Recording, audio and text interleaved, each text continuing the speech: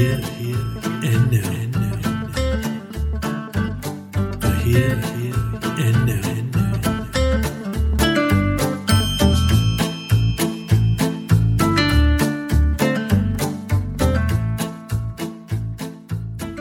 Welcome to this episode of the Here and Now podcast. My name is Dave Mons. I'm a student of psychology and philosophy and a professional pilot. My aim is to share big ideas from science and the humanities to get you thinking and to help you make sense of the world. From Te Kore, the great void where nothing existed, and Te Po, the perpetual night of darkness, comes the Māori story of creation. In this darkness, imprisoned between their parents, who were locked in a never-ending embrace, lived the children of the gods, Ranginui, Skyfather, and Papatuanuku, Earth Mother. The love between Ranginui and Papatuanuku was so immense that they could not bear to be apart. Yet by clinging to each other, the parents were also keeping their 6 children from the light. That was until one day, when as Ranginui stirred, a single beam of light shone from Papatuanuku's armpit onto her children. Amazed by this radiance, the children yearned to free themselves and enter the world of light. So the children began to work on breaking the embrace that had kept their universe dark for so long. But their parents' love was strong and their efforts were fruitless. Then the mighty Tane Mahuta, god of the forest, lay on his back and dug his shoulders deep into his mother's body. With his legs, Tane pushed against his father and with all the strength he could summon, attempted to let light into the world. Ignoring his mother's cries to stop, Tane pushed even harder and the bond between his parents began to tear. Drawing on his very last reserves, Tane fully extended his powerful legs, forcing Ranginui to the heavens and flooding the world with bright light. Today, when Ranginui's tears fall from the sky as rain onto his beloved Papatuanuku, it is a reminder of his grief and longing for her. Papatuanuku's pain is visible in the red ochre clays of the earth, still stained by the blood drawn during the separation.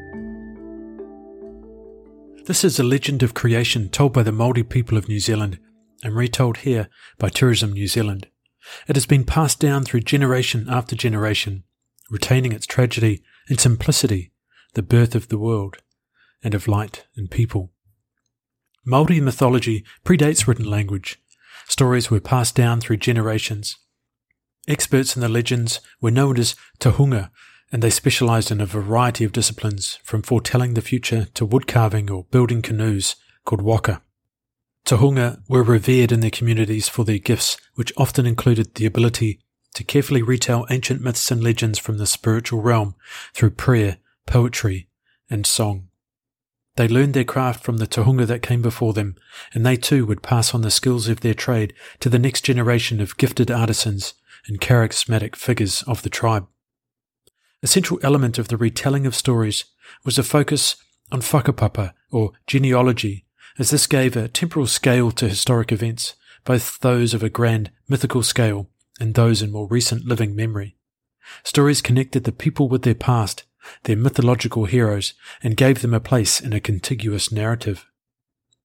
From these stories came not only reflection on the past and appreciation for lineage, but cultural identity itself, as beliefs, norms, and values were forged through the legends passed down through many generations. Dictates of life and death, the land and the spirit, were personified in legends which held sacred significance to the people. Much as we follow ideologies and belief structures today, whether religious, conceptual, or institutional, we too pass on stories which we use to construct a world which, as far as the universe is concerned, is entirely fictional and anthropocentric. Myths, legends, and stories are fundamental to Homo sapiens, humans, as a social species that has survived for millennia in harsh climates and against the persistent threat of animals more powerful and adapted for survival than we are. Homo sapiens was not stronger, faster, larger, more vicious or nimble.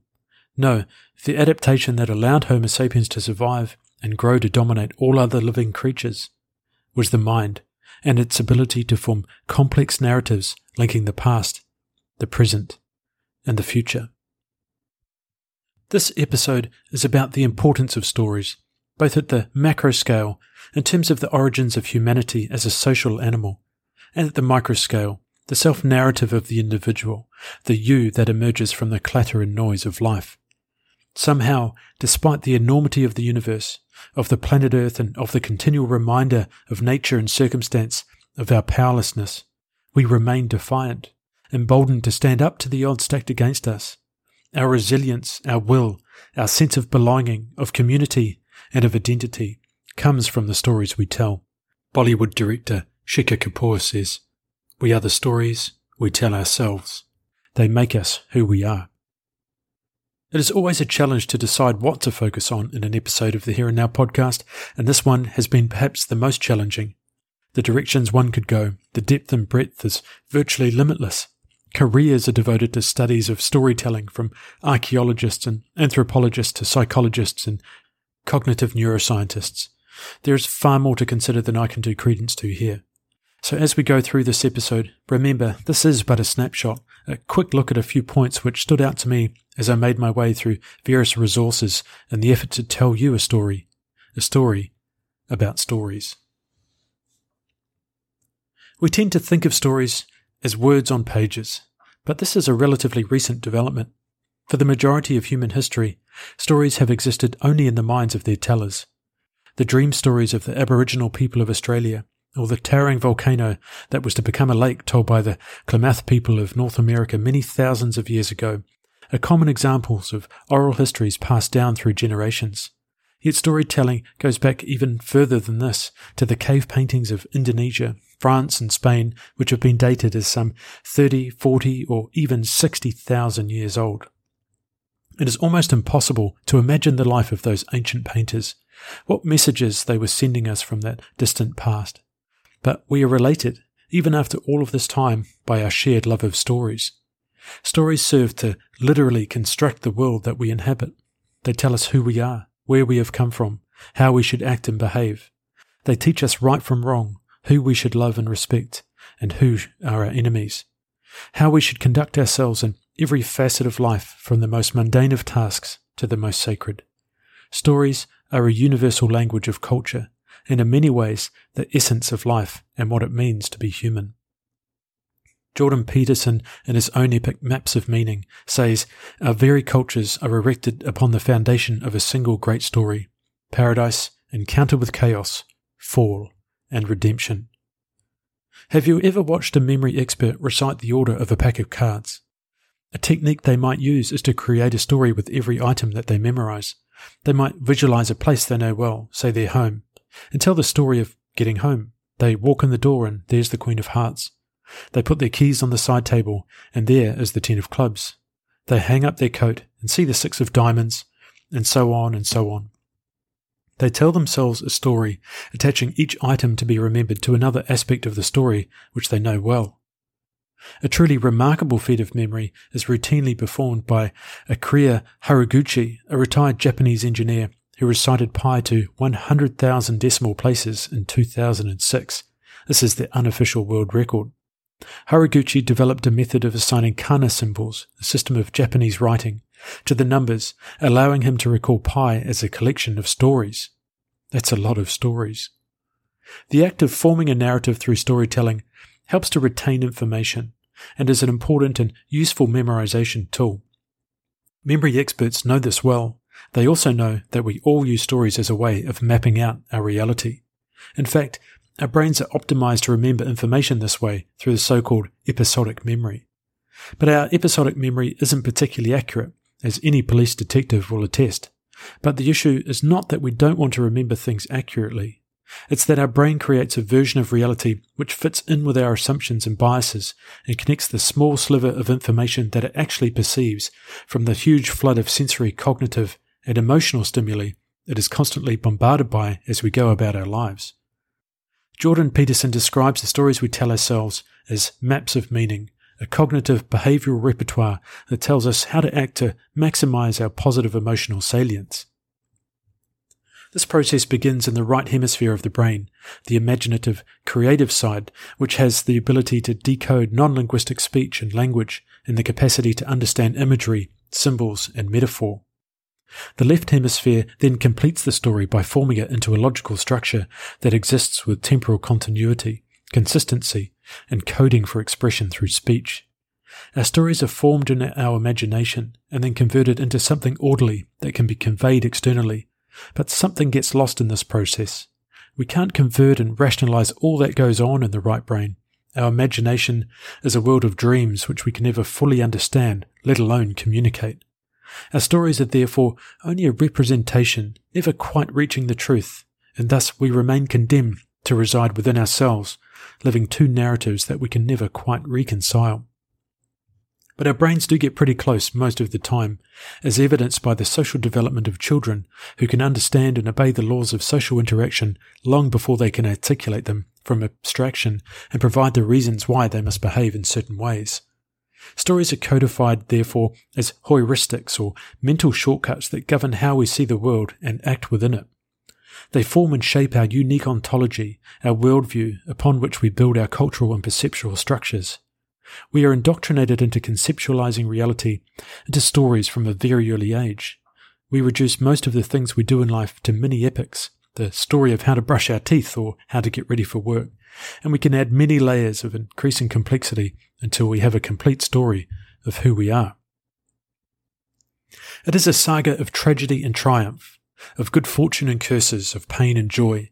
Each episode in our lives takes on a meaning, like the chapters of a book, which we mould and shape over the years, adjusting our views as they soften and solidify with each retelling, or map onto our perceptions of who we are and who we want to be. This has nothing to do with reality, and it doesn't have to, because more important for our stories is authenticity. They are stories after all, but their lack of truth or accuracy does nothing to diminish their value and their importance to us or the others who may feature in them or be a witness to them, because they are our stories. Yuval Noah Harari, historian, philosopher, and author of the excellent book Sapiens, A Brief History of Humankind, helps us to understand why stories have such significance in building the social structures that support our lives.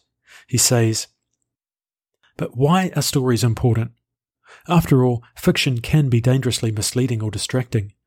People who go to the forest looking for fairies and unicorns would seem to have less chance of survival than people who go looking for mushrooms and deer. And if you spend hours praying to non-existent guardian spirits, aren't you wasting precious time? Time's better spent foraging, fighting, and fornicating? But fiction has enabled us not merely to imagine things, but to do so collectively. We can weave common myths such as the biblical creation story, the Dreamtime myths of the Aboriginal Australians, and the nationalist myths of modern states. Such myths give sapiens the unprecedented ability to cooperate flexibly in large numbers. Ants and bees can also work together in huge numbers, but they do so in a very rigid manner and only with those close relatives.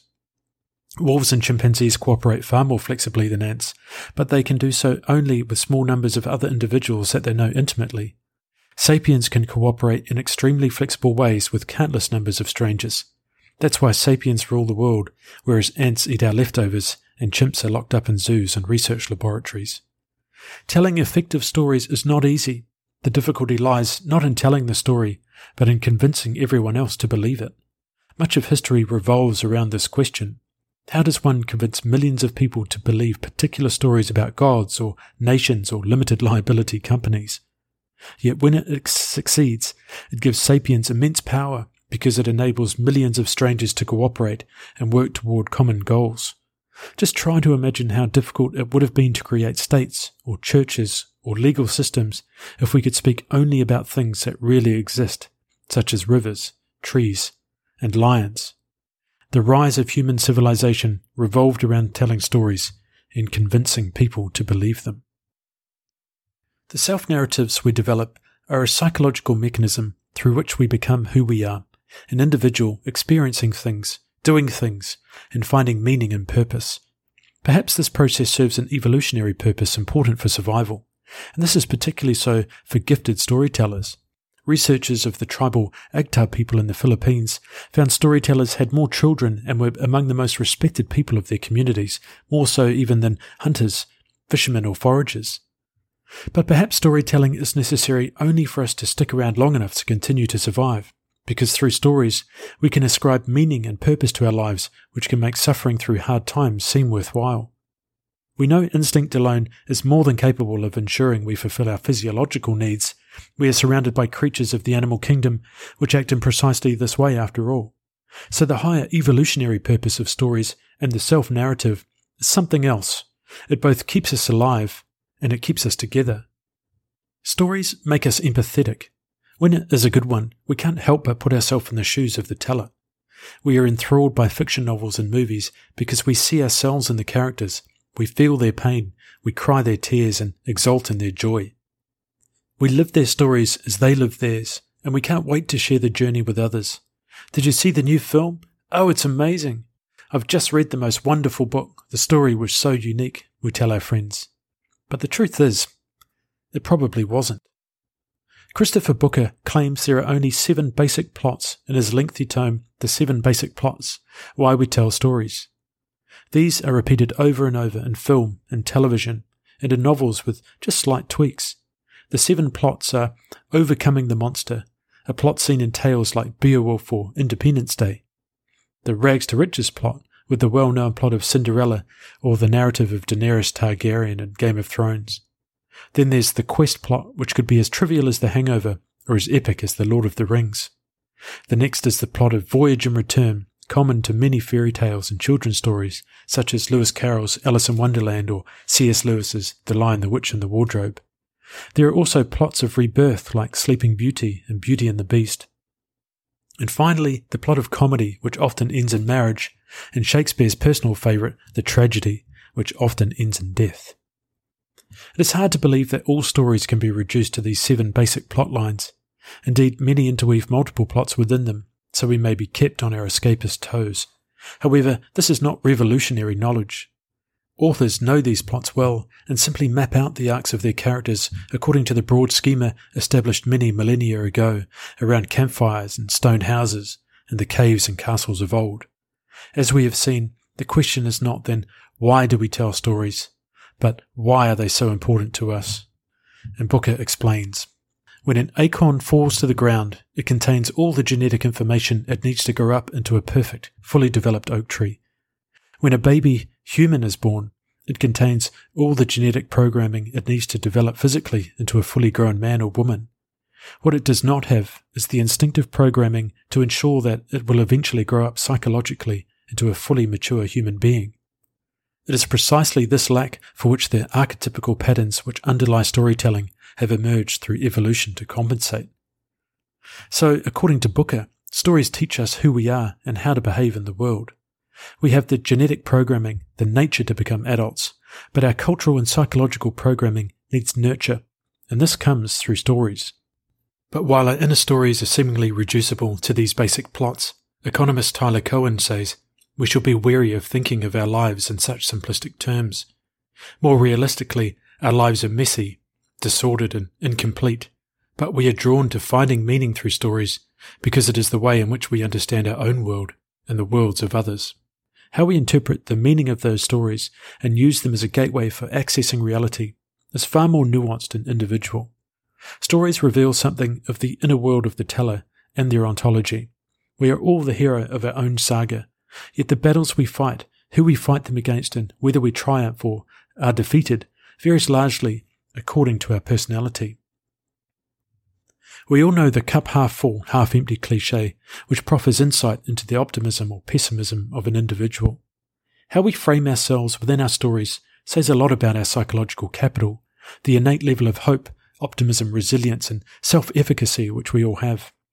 We may slay great dragons on our quest through life, like how we triumphed over the frustratingly pedantic clerk at the transport department, or be served a great injustice by a queue jumper at the post office.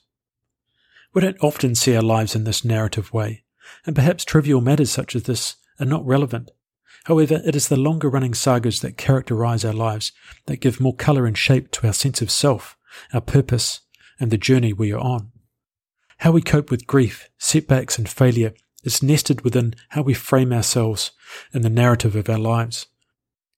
But it is not a fixed, constant thing. It evolves over time. Some things take on new meanings, and others lose the meanings we may have assigned to them when they've run their course or served their purpose.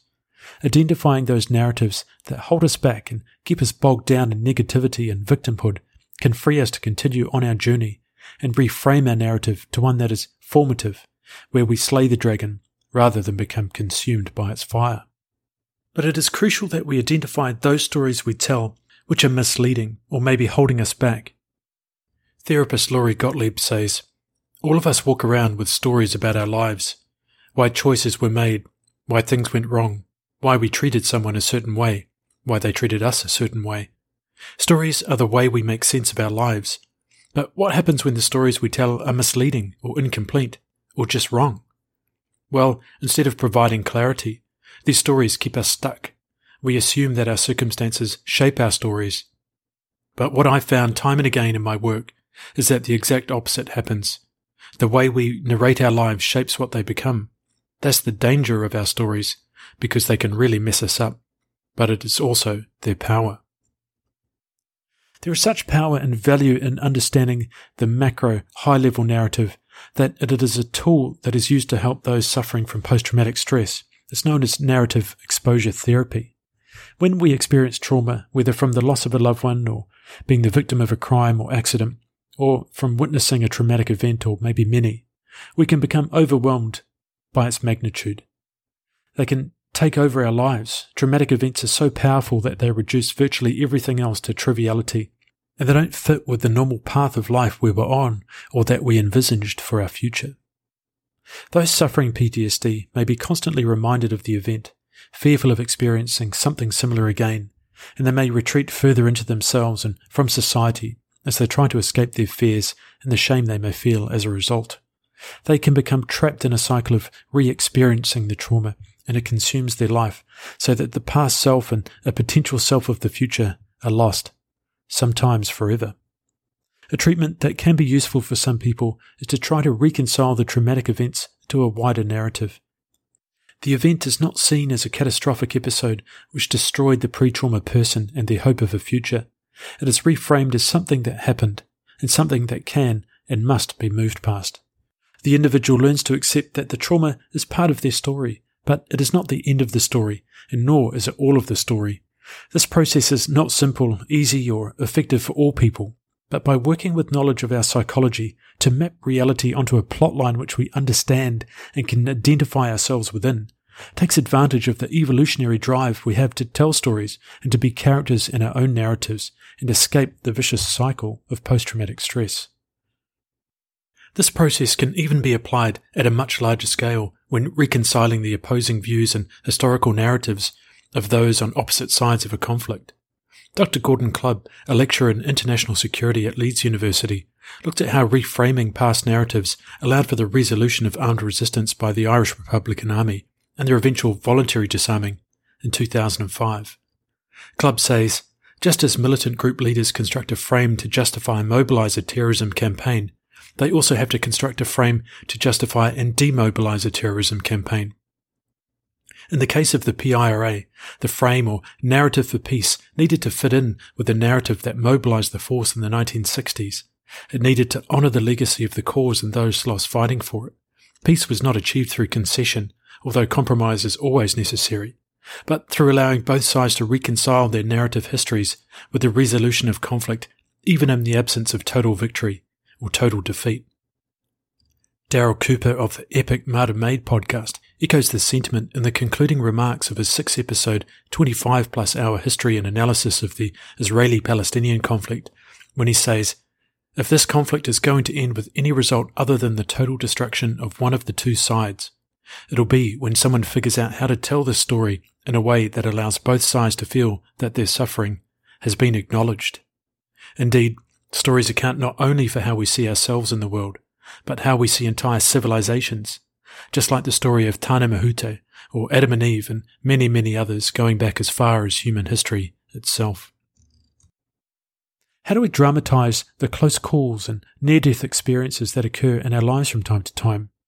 We say, "And then, as the jaws of the crocodile opened wide, I saw my life flash before my eyes." It's a funny thing that in our last gasp, when we think our time is over, we come back to our narrative. The long and convoluted history of us we reduce to a series of flashes before our eyes. It is not a long chain of connected events influenced and nudged by experiences that come in sizes of small, medium and large. It is a series of snapshots, turning points, and moments that define us, or that we define ourselves by. But our lives are much richer and full of detail and messiness which contributes as much, if not more, to who we are than the major events which we may recount in our telling of our personal stories. In fairness, we can't keep track, let alone understand the subtle influences of life, the ones that gently nudge us along. They are mostly imperceptible, invisible to the naked third eye. Yet they are there regardless, and we would do well to step back and notice the present as it happens, and remember that our narrative, the story of who we are, is not one of 7 plot lines, but a long-running drama. There are some TV shows which you can miss a few episodes of and pick straight back up where you left off, because, well, the plot's obvious. It's just one of those plots we know so well. But there are others where to miss a single detail is to miss the point altogether. Each of our lives is like that, although it can just as easily be reduced to a predictable plot if we choose to get hung up on certain events and convince ourselves that things are a certain way. Some myths and legends are passed down through generation after generation, remaining largely the same. But each life of ours is rich, varied, and unique, and our story will never quite be captured in its entirety, and it will definitely never be told again. So be the hero in your story, but turn each page slowly. Read every word, and don't stop until every dragon has been slayed.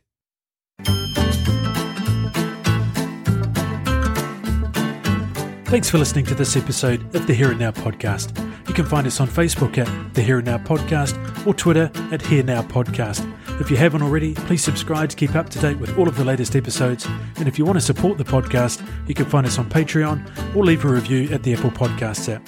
You can reach out to me via the pages or email thehereandnow@gmail.com. Thanks for listening, and we'll see you next time.